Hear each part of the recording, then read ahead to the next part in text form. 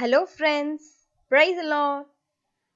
Yesterday, we meditated a verse from the book of Proverbs, chapter 18, verse 10. Can you recall it? The name of the Lord is a strong tower. The righteous run to it and are saved.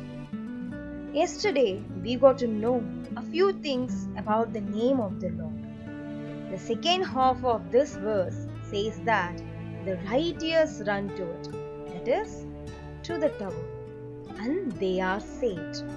What? Only the righteous can take refuge in Him? And only they are saved? It doesn't seem fair. How could a man be righteous in this world which is full of sins?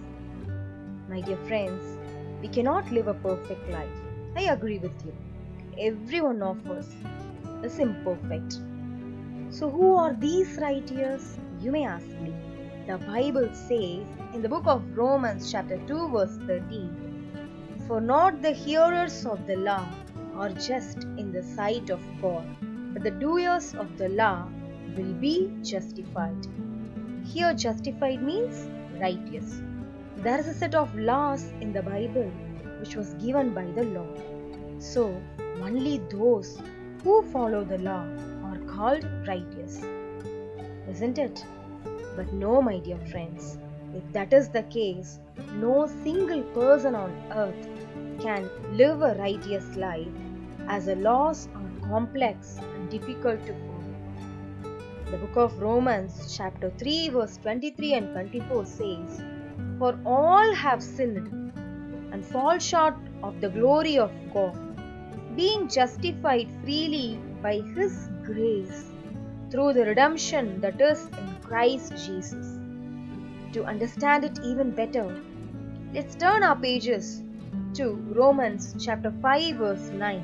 "Having now been justified by His blood, we shall be saved from wrath through Him." So, my dear friends, Jesus Christ died for all our sins and transgressions.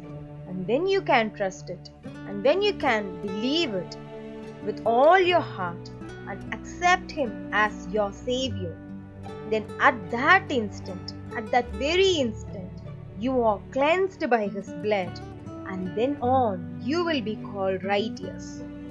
So being righteous, when you run to Him during your times of trouble, you will be saved by His name, which is a strong tower.